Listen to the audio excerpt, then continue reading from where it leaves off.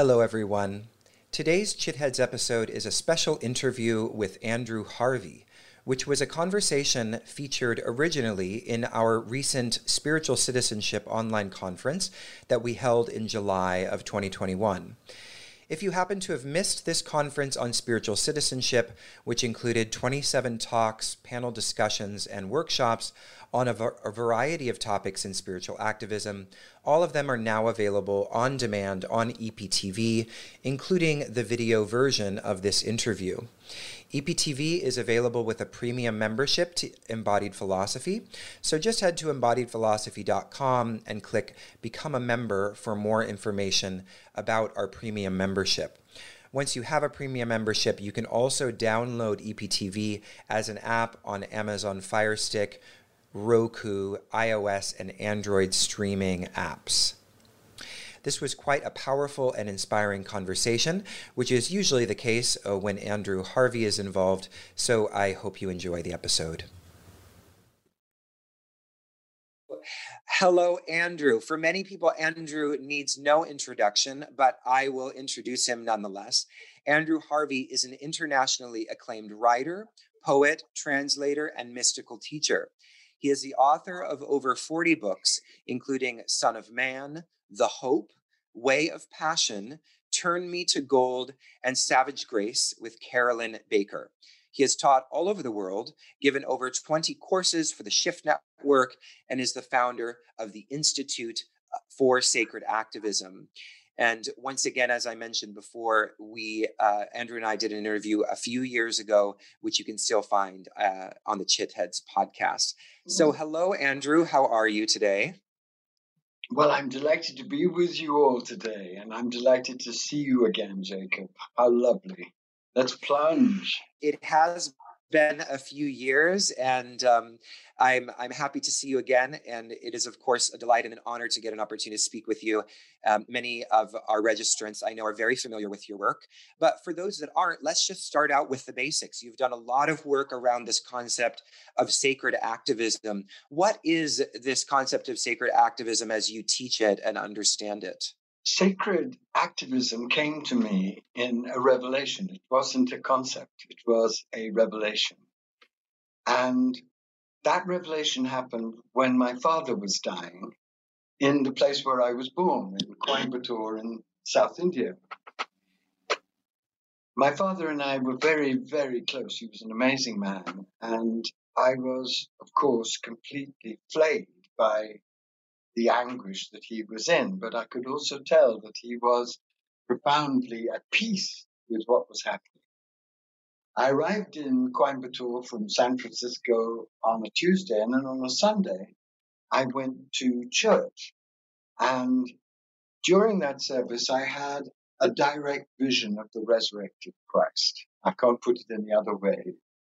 And from the heart of the direct vision came a lava flow of immense passion. It burst my heart open. And for the first time in my life, I felt unified with the great love force of eternal reality. It was an overwhelmingly ecstatic experience. But it didn't end there, because as I staggered out of the church, I saw this armless and legless, desolate, lonely man plunked in a dirty puddle. He must have been 24, very beautiful and very desperate. And I went up to him to help him, to gather people to help him, and to pay for him to be taken somewhere where he could be looked after. And as I did so, I heard the voice of the beloved saying, "You have been playing with the light. Don't you understand that the entire world is now facing an apocalyptic and horrific crisis? And it's not enough to have wonderful mystical experiences. What must happen now," and the voice was very insistent, "is that you put your whole life in service of a great revolution of love in action. The only thing that you'll be asked when you cross over," the voice went on, "is not how many mystical experiences you've had, But what the hell did you do while the world was burning?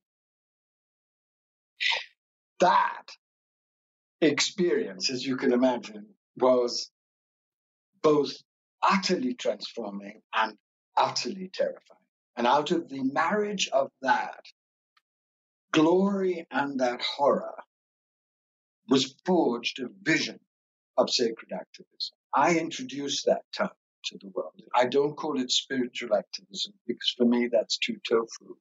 I love all people who do any kind of activism inspired by deep spiritual principles. But for me, the birthing force of the new humanity, which I experienced in that overwhelming experience, is sacred activism. And what sacred activism is two things. The first definition is a user-friendly definition, which doesn't scare people too much.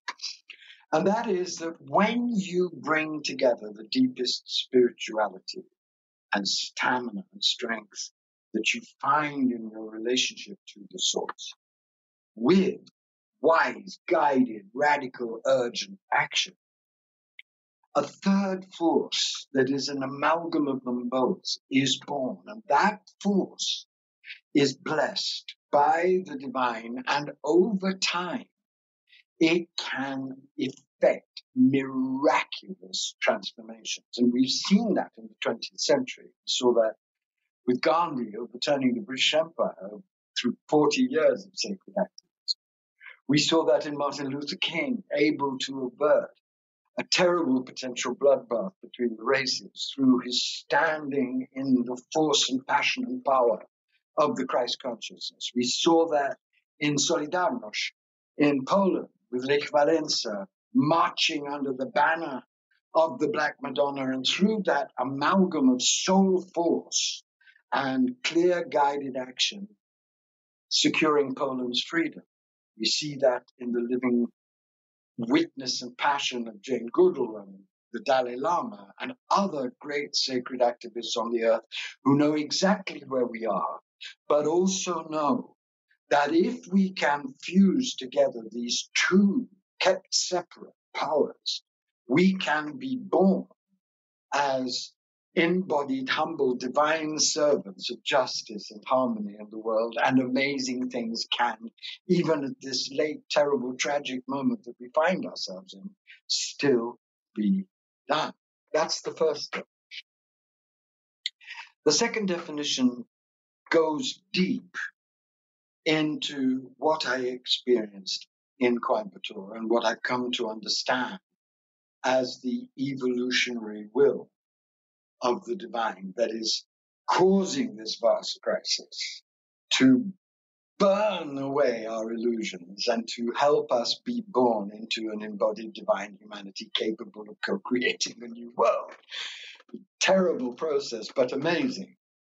And this became clear to me in another vision when I saw two rivers of fire going towards the horizon and meeting the horizon in a vast nuclear explosion, but not a Hiroshima or Nagasaki explosion, an explosion of radiant light, many, many colored lights. And as I saw this new force being born, I heard the words, when the river of the passion of the mystic for union with God meets the river of the activist's passion for justice, a new fire, a new force that can potentially transform everything is born. And as I was experiencing this immense revelation, which changed everything again for me, what I heard was the voice of the Christ saying, in the words of Teilhard de Chardin, that amazing passage where he says, someday, after we've mastered the tides and gravity, we shall harness the energies of love. And then for the second time, humanity will have discovered fire. And what I came to understand from that experience is that sacred activism, because it brings together all of the opposites, It brings together the transcendent and immanent sides of the divine. It brings together the light and the dark in the divine. It brings together deep inner practice and profound sacredly guided action. Because it does that, it is part of the divine's way of forcing the human race to unify itself in its inmost being and therefore go to the next level of its potential evolutionary destiny. And that destiny, the evolutionary mystics of all the traditions tell us, is for us to be born as a humble, embodied, divine humanity, capable of working with the divine to co-create a wholly new way of being and doing. So sacred activism isn't only a force that can do miraculous things in extreme situations as we witnessed it in the 20th century. It's also part of the immense evolutionary truth that's being offered us in the middle and through this very extreme ordeal that we're enduring, which is actually a great evolutionary ordeal destined either to destroy us or to transform us. So, Beautiful, absolutely beautiful. It's always so inspiring to hear you speak, Andrew. And what comes to mind as you're speaking about these two streams of kind of the revelatory, spiritual, divine stream and the stream of justice integrating, I'm wondering, and this might be touching upon the notion of this great kind of cosmic upheaval that you mentioned, or what you call in the summary of your talk, this evolutionary global dark night. So can you talk a little bit about what the biggest obstacle is to the integration of these two streams right now, and how we might work through that or with that in such a way that we can then begin to cultivate ourselves as sacred activists? Thank you for the question. The biggest obstacle is the extremity of the agony that we're going through. For anyone who is even half awake, it must be obvious by now. Mm-hmm. The world is going through a massive global dark night process. We have all kinds of seemingly intractable crises erupting at the same time. We have COVID, which is far from being over and could very well come back in an even more pernicious and devastating fourth wave very soon. Yeah. We have a major climate crisis. The Arctic is melting faster than even the most intense doomsayers ever predicted. We have 1 million species on the verge of extinction. We have a massive crisis of democracy and an appalling growth of authoritarianism in this country, also through the lunacy of the Republicans and the big lie of Trump. We have a potential devastating economic crisis coming through the increased power of COVID. And we have a great spiritual crisis due to our abandonment of the sacred, due to the regression of many of the religions into radical, mad fanaticism, and due to the fantasy, magical thinking of the New Age. So we're facing really extreme crises all together in an all-encompassing, devastating dark night.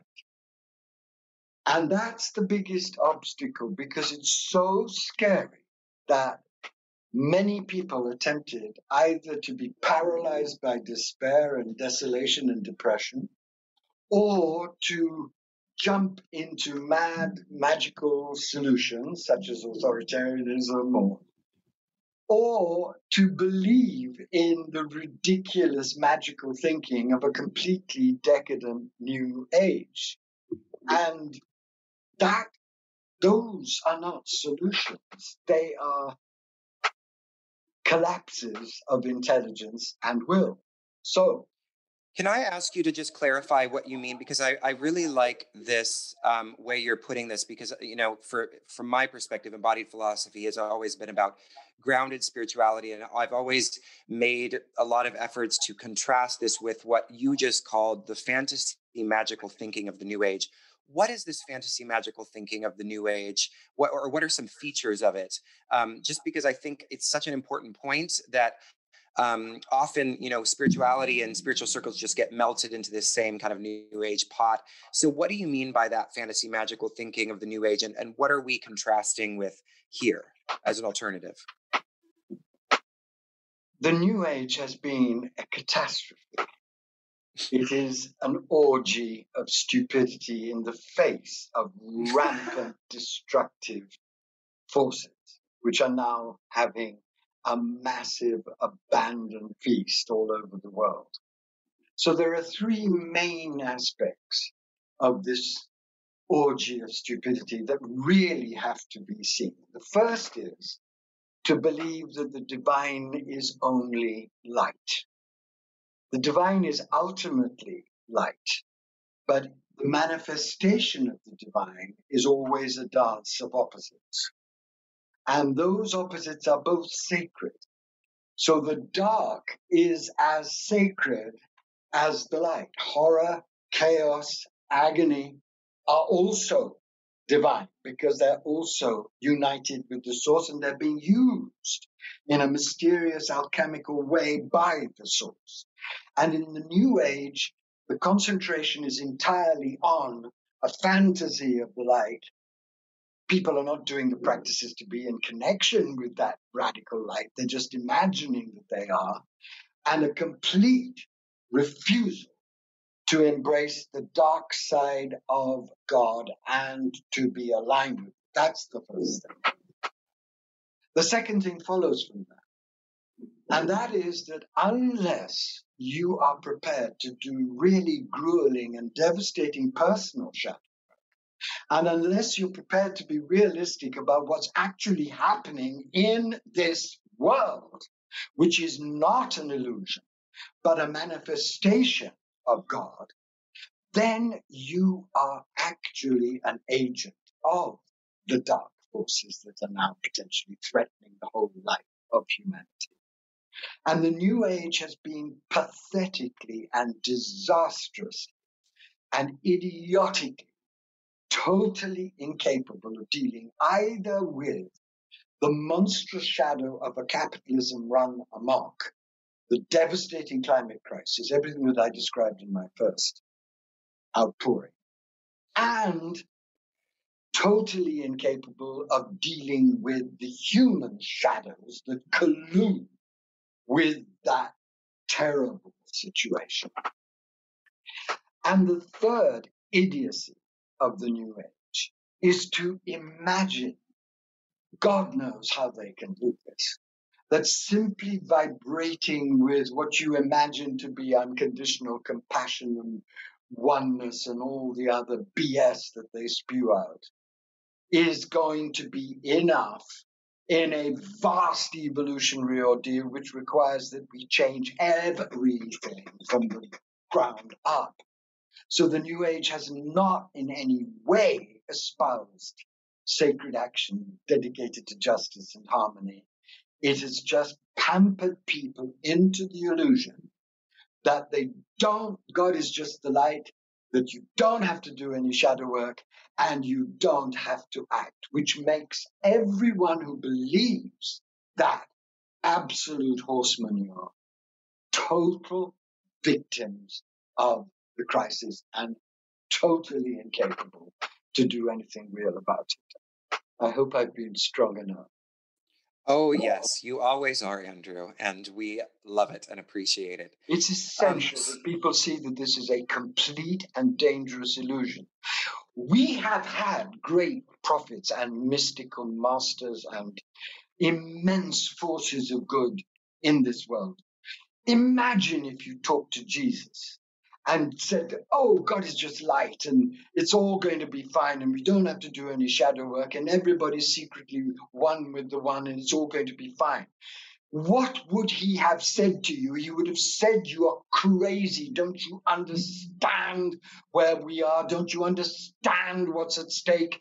Don't you understand the enormous struggle you have to be prepared to go through to actually incarnate the light, which means that you have to understand your shadow and you have to offer it up for transformation. What would the prophet, peace be upon him, have said to that kind of driveling stupidity? What would any of the great prophets, the great mystics, the ones who really know have said? They would have been shocked and astounded that a large part of the American spiritual world, at the moment when America is being lacerated by lies and plunging into a fire of cruelty and authoritarianism, at that very moment, continuing to believe a completely false mysticism.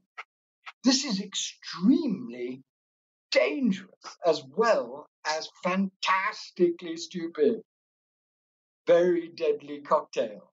But fortunately, yes, it's not the only force that is active in our spiritual world. And now we move on to that alternative force, which you are, at least in the upcoming course that you're doing, you are exploring this notion of radical regeneration. And so I'm curious what you mean by radical regeneration, and how it sort of responds to the crisis that you've been speaking about. Look, the only way that I can understand this crisis, and it has been imprinted in me, as it is in many of the major teachers on the planet, is this. A global dark night can only be understood from the mystical tradition's deep knowledge of the necessity of the dark night for the preparation of the incarnation of divine consciousness.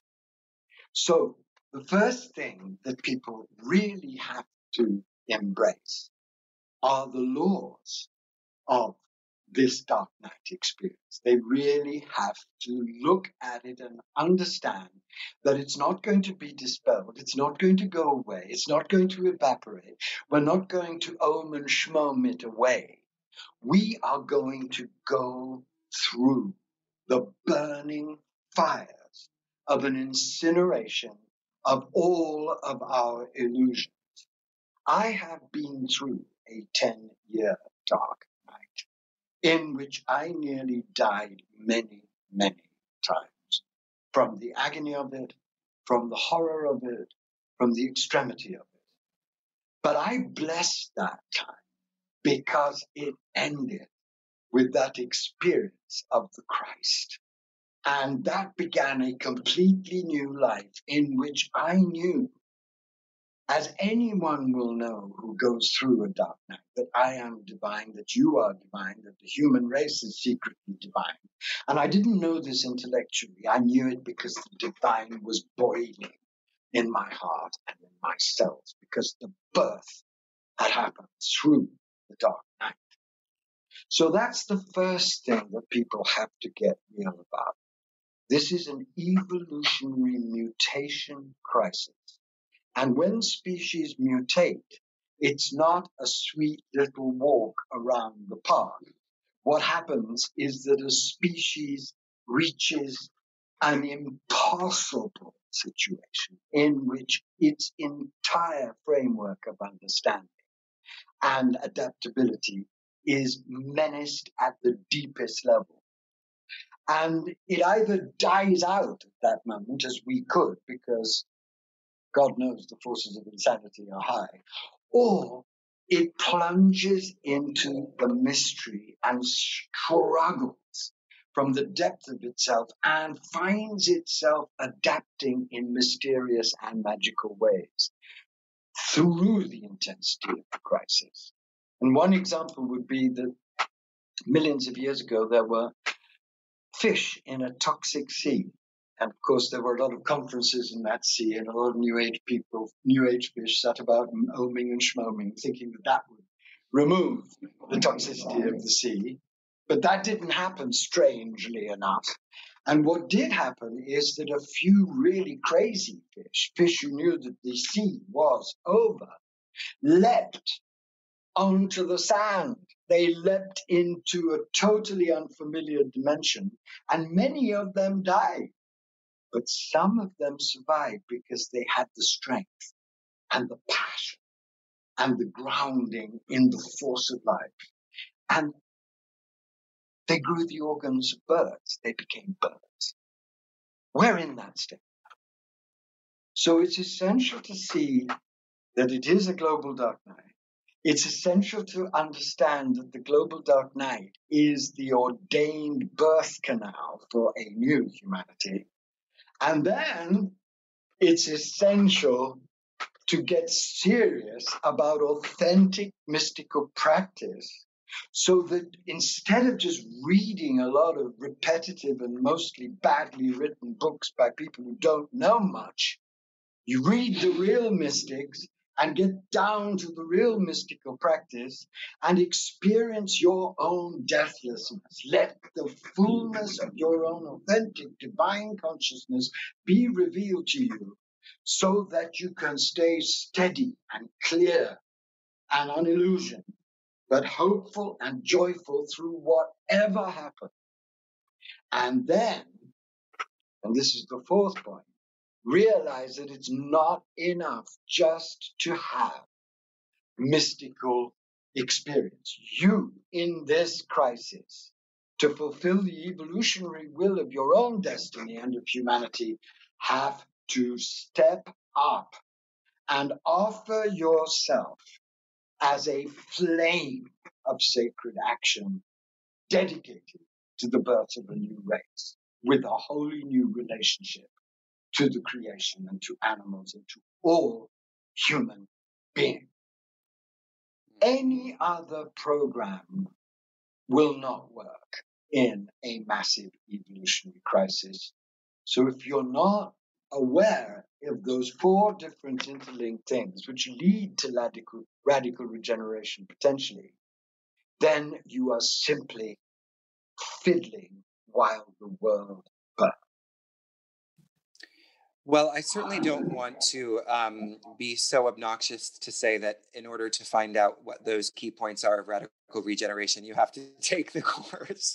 There's so many avenues, right? There's so many kind of potential, mystical traditions. There are so many schools of thought. There are so many, teachers trying to sell their wares to me. And should I try this meditation? Should I do that path? How do we, given what you're talking about, how do we begin the process of focusing our attention when there seem to be not only so many traditions and paths of understanding, but also so many issues that need to be addressed? I mean, you listed off, a whole who's who of global crises, right. And many of which we're talking about over the course of this conference. Several different, marginalized groups, and areas of kind of socio-political tension, and it seems like it's all so much to take in and to handle and to address. And there's this seeming expectation that we have to conquer all of it. So how do we focus ourselves given the tasks at hand? There are two things I'd like to make absolutely clear. When you listen to teachers out there, ask yourself, are they really able to see this world as a manifestation of the glory of God? And are they really speaking as evolutionary mystics? Or are they just parroting the old patriarchal rubbish about the world being an illusion and that all we need to do is to be peaceful and radiate compassion? If they're doing the second, run 1,000 miles from them, because they're trying to drug you on a drug that has been partly responsible for this appalling crisis. The world is not an illusion. The world is a manifestation of the divine. It is utterly holy, utterly sacred. Humanity is an unfinished adventure with enormous potential This is what the Christ knew. This is what the Kabbalists knew. This is what the Shaivite tradition knew. This is what the Vajrayana mystics know. They know that we're capable of being born here as embodied divine beings. This is the great tantric vision. Anything else, however prestigious, is not going to help you. So that's the first thing. The second thing is to, if you want to focus and be useful, you are going to have to take mystical practice so much more seriously and intensely than you have ever imagined doing. Those fish on the burning sand weren't sipping Chardonnay and occasionally doing the odd Om. They were suffocating in an intolerable reality and fetching up from the depths of themselves a new force and a new strength. And this is the great, extraordinary contribution of the tantric traditions, that know that at the core of us is a burning fire of wisdom and love, which is an evolutionary transforming. They know that because they've experienced it, and they've experienced the next level of human evolution. And that's why we're teaching the Tantra and sacred activism today. So if you want to focus, take up very simple, very powerful practices, such as saying the name of God. The great traditions all agree that the most powerful transformative practice is the saying of the name of the divine by whatever name you love. But saying it in the core of your heart with tremendous longing and tremendous passion and tremendous intensity, with the tremendous longing and passion and intensity of those fish suffocating in a new mad world which they had nothing to prepare them for. That's where you are. So say the name, and the name will reveal to you the mysteries of who you really are. Because the divine is by your side right now and in you.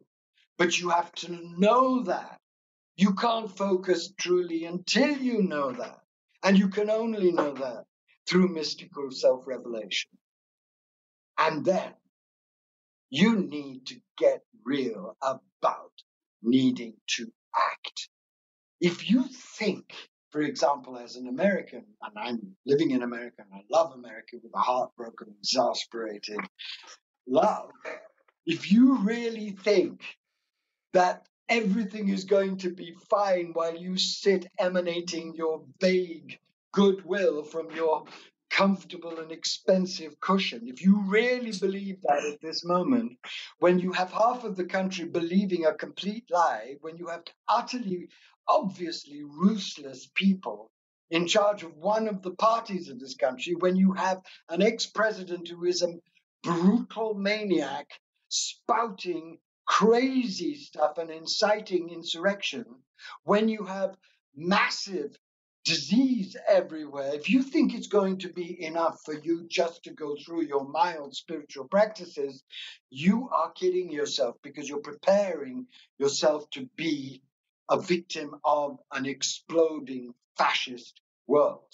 So get real and get going. And if you do all those three things, if you sort out the teachers that are just parroting the old patriarchal rubbish from the great evolutionary teachers that are here now to help, if you really plunge into mystical practice, and if you really take up the radiant burden of being an authentic spiritual citizen and dedicate yourself with your resources and your passions and your abilities to doing something fueled by spiritual consciousness, then you'll be rewarded by something which will amaze you. You'll be rewarded by divine energy. You'll be rewarded by divine joy. And nobody will control you or shut you up or defeat your passion. For those that are perhaps, well, I'm not sure what you mean by mystical practice. Are we talking about meditation? What kinds of things constitute or are considered within that notion of mystical practice? What counts as that? I think there are three main kinds of mystical practice, and I think you need to bring them all together. You need a practice that calms you down in the middle of radically painful situations, which is going to be everywhere. Because if you think that we're in a terrible situation now, wait a year. It's going to get so much worse before it gets any better. So it is. Look, I'm at my limit. It's collapsing. COVID's coming back. We have maniacs threatening democracy. It's going to be horrifically difficult. So have a practice that is what I would call a cool practice. Meditation is essential because it gives you that ability to watch your thoughts and not identify with your emotions and keep your whole being in equilibrium. Then you need prayer. You need to be able to speak nakedly and directly and authentically and wildly and hungrily and longingly to the divine. And the divine is all around you, it's in you, it's listening. And you'll find that if you risk the adventure of real prayer, it's not that your prayers will be answered for a Maserati or a Cuban houseboy.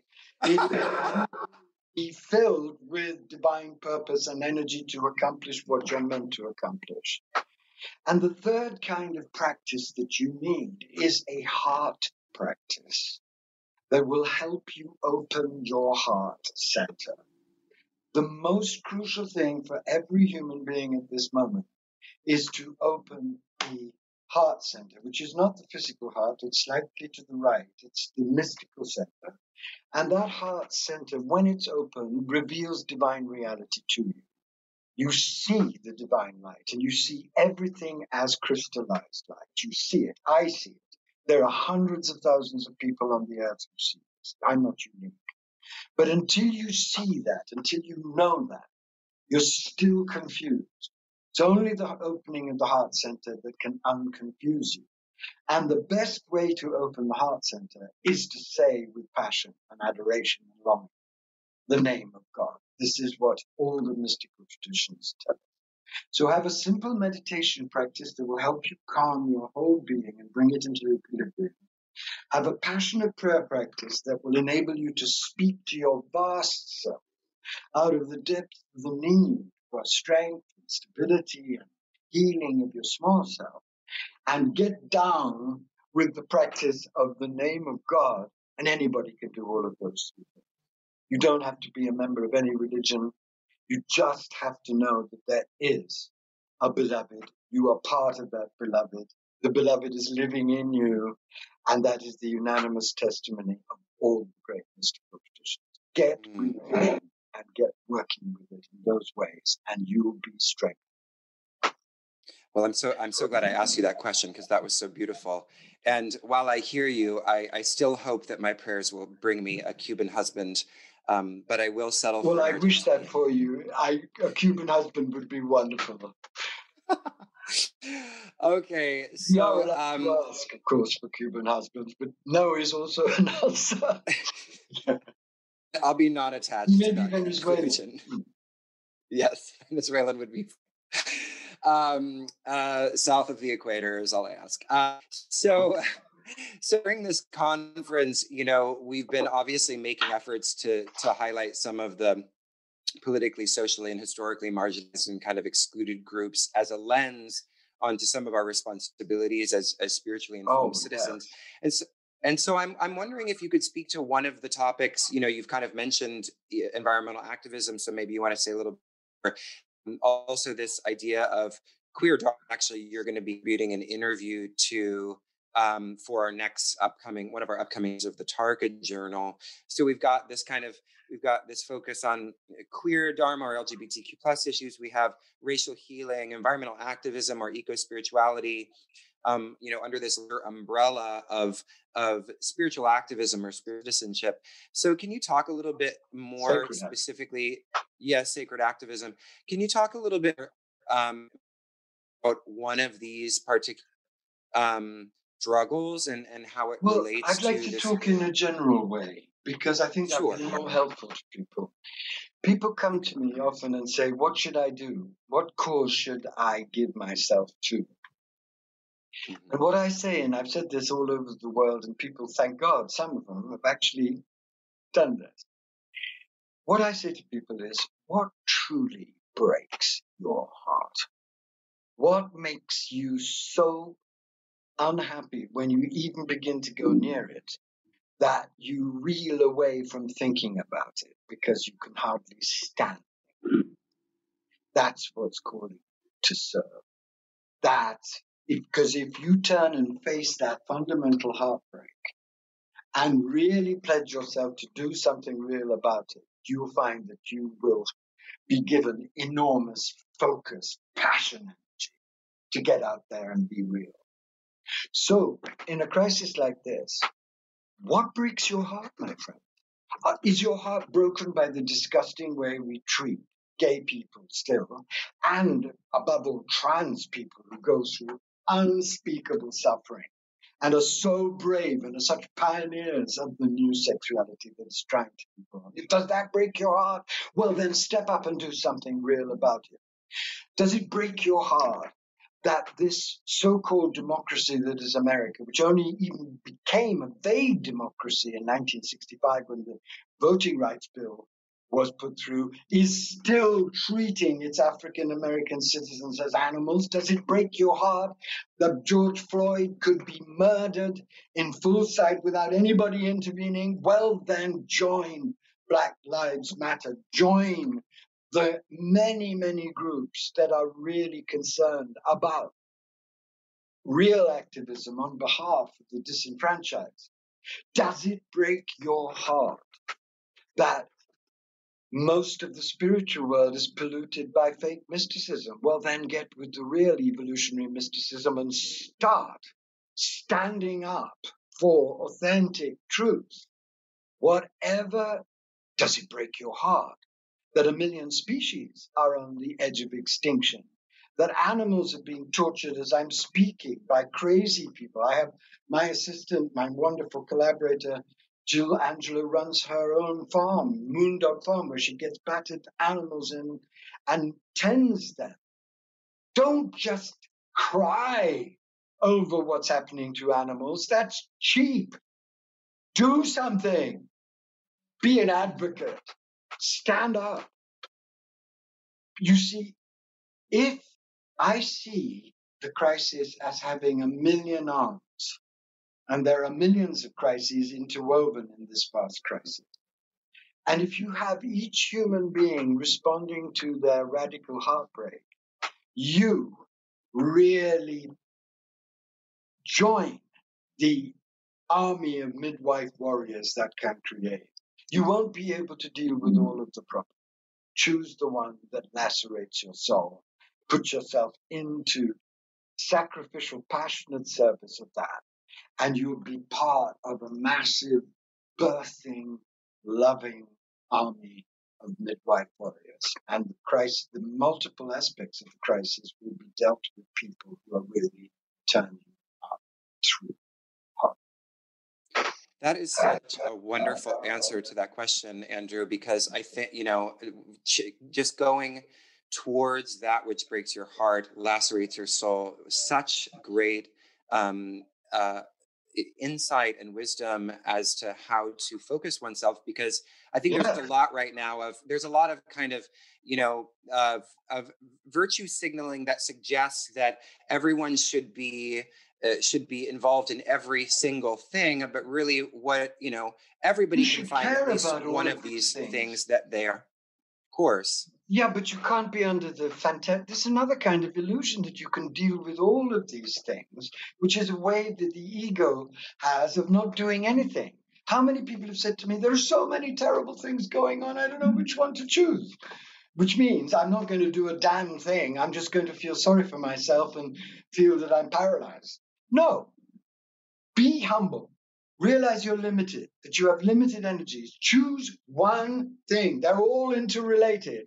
And choose the thing that really shatters you, and devote yourself to that, you'll be doing something amazing for the world.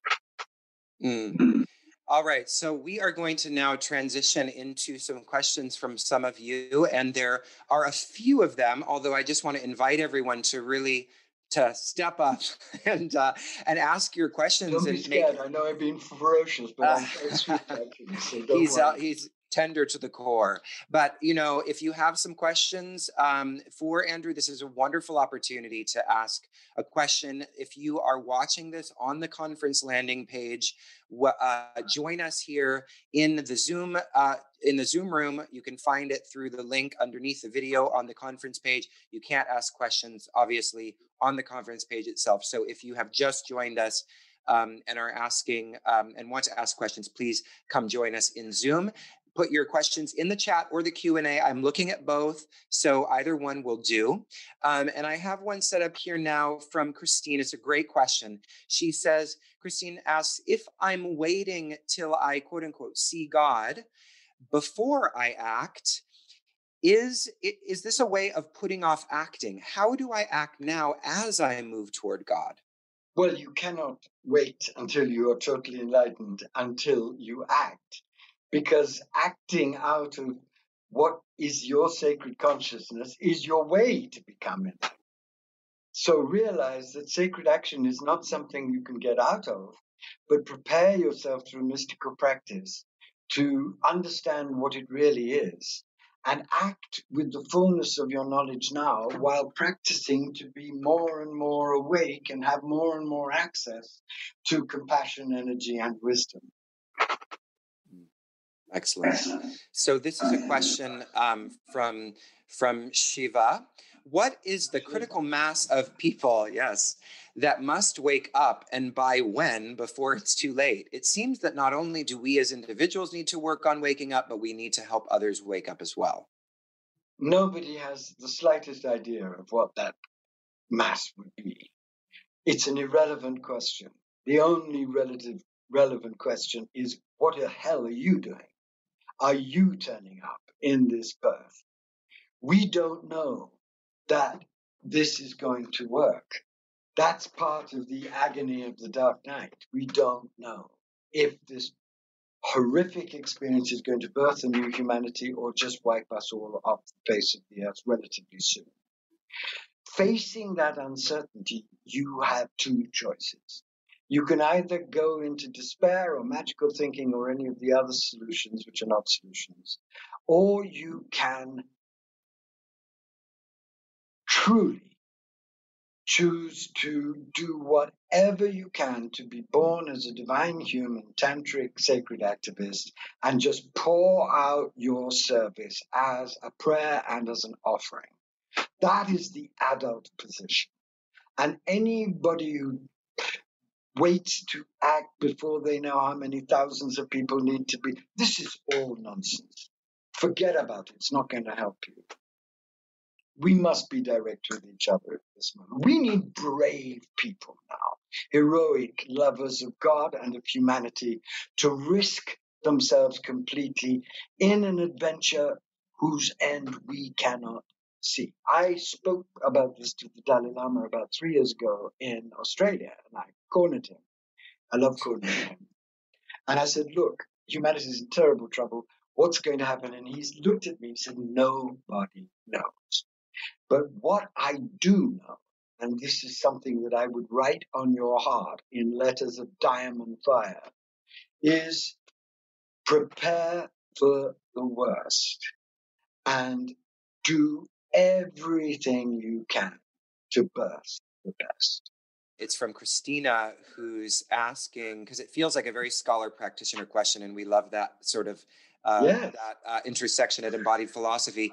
So she's asking, do you have tips for honoring your own sacred experience, for quote unquote owning it, when it forms the core of your work and potentially academic research projects? And I'm just going to add to that, I think sometimes academia tries to bash out the sacred kind of impulse that we have and turn it into something called quote unquote objectivity. So I'm kind of augmenting Christina's question there, but I have this own question myself is, how do we honor that sacred experience while we're still allowing it to infuse and intersect with our academic research projects and the core of our work? It's a wonderful question. The first thing to recognize is that academia is diseased. I was a professor at Oxford young, and I fled it in my 20s because I recognized that mindset was cruelly addicted to a fantasy of reason and control.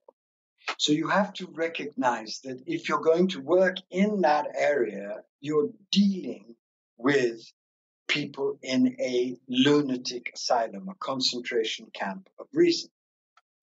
So, how do you deal with them? I'll tell you how I've dealt with them. I've dealt with them in three ways.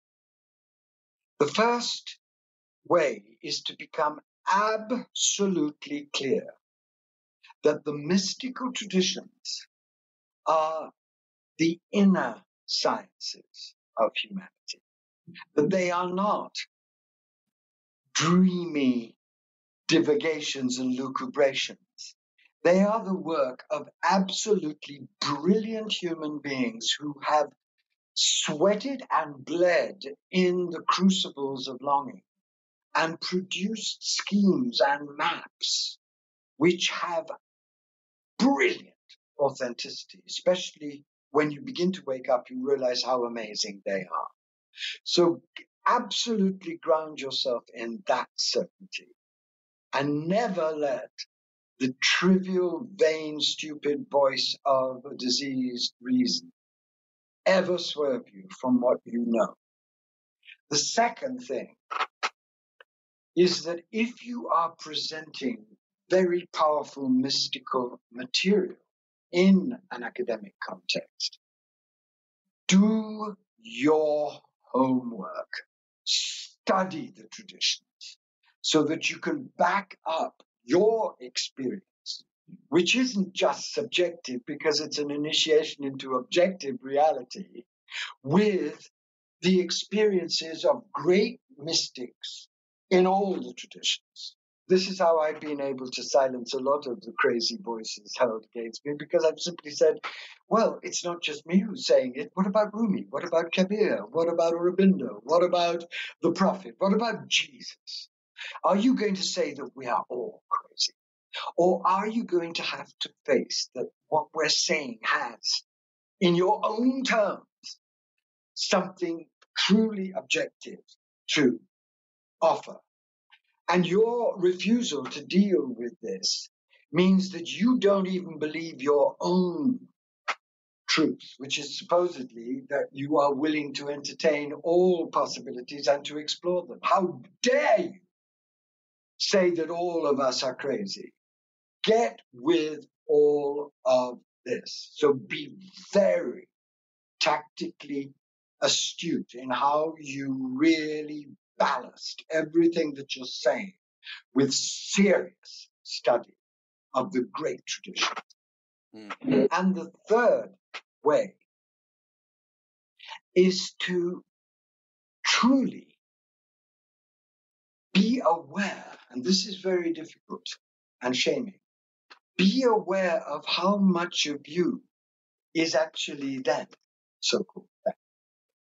Be aware that until you are actually radically fixed in the truth of your mystical knowledge and radically equipped by the study of the great traditions, you're very secretly vulnerable to being unnerved by those very same sabotaging voices.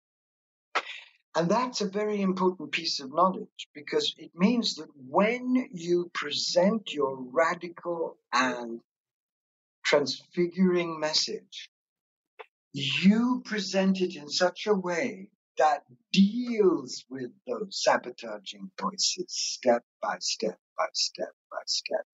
You answer them before they can demolish you. You have to become a supremely skillful, astute diplomat. And the way to do that is to understand your own shadow, understand how much you are already permeated by that self-sabotaging disbelief of your deepest impulses, and then formulate what you write in a way that answers all of those sometimes very damaging and idiotic questions. That's how you do it.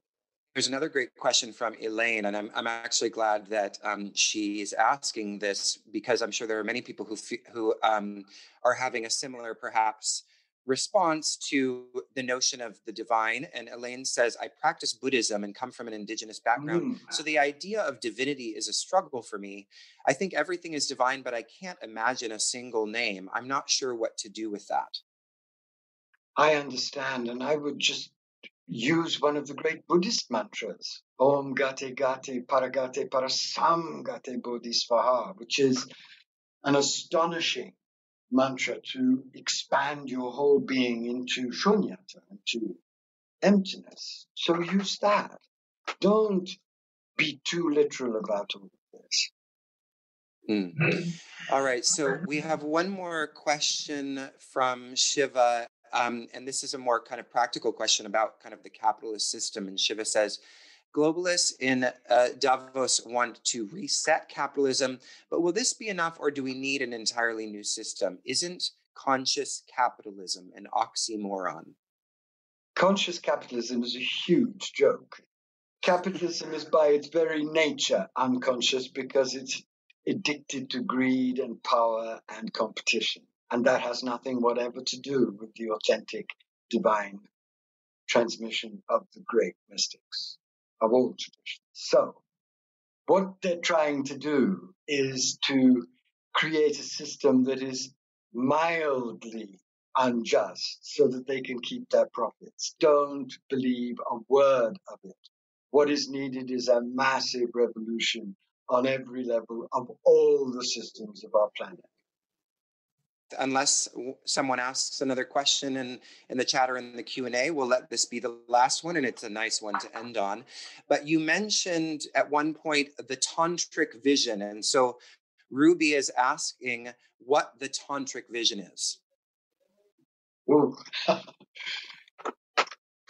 Very simply, the tantric vision is a vision of absolutely everything being totally sacred, of the creation being a manifestation of the mystery of the One, and every created being being a living divine manifestation. And that vision has the benefit of being true, but also the benefit of being incredibly encouraging, joyful, hopeful, and strengthening.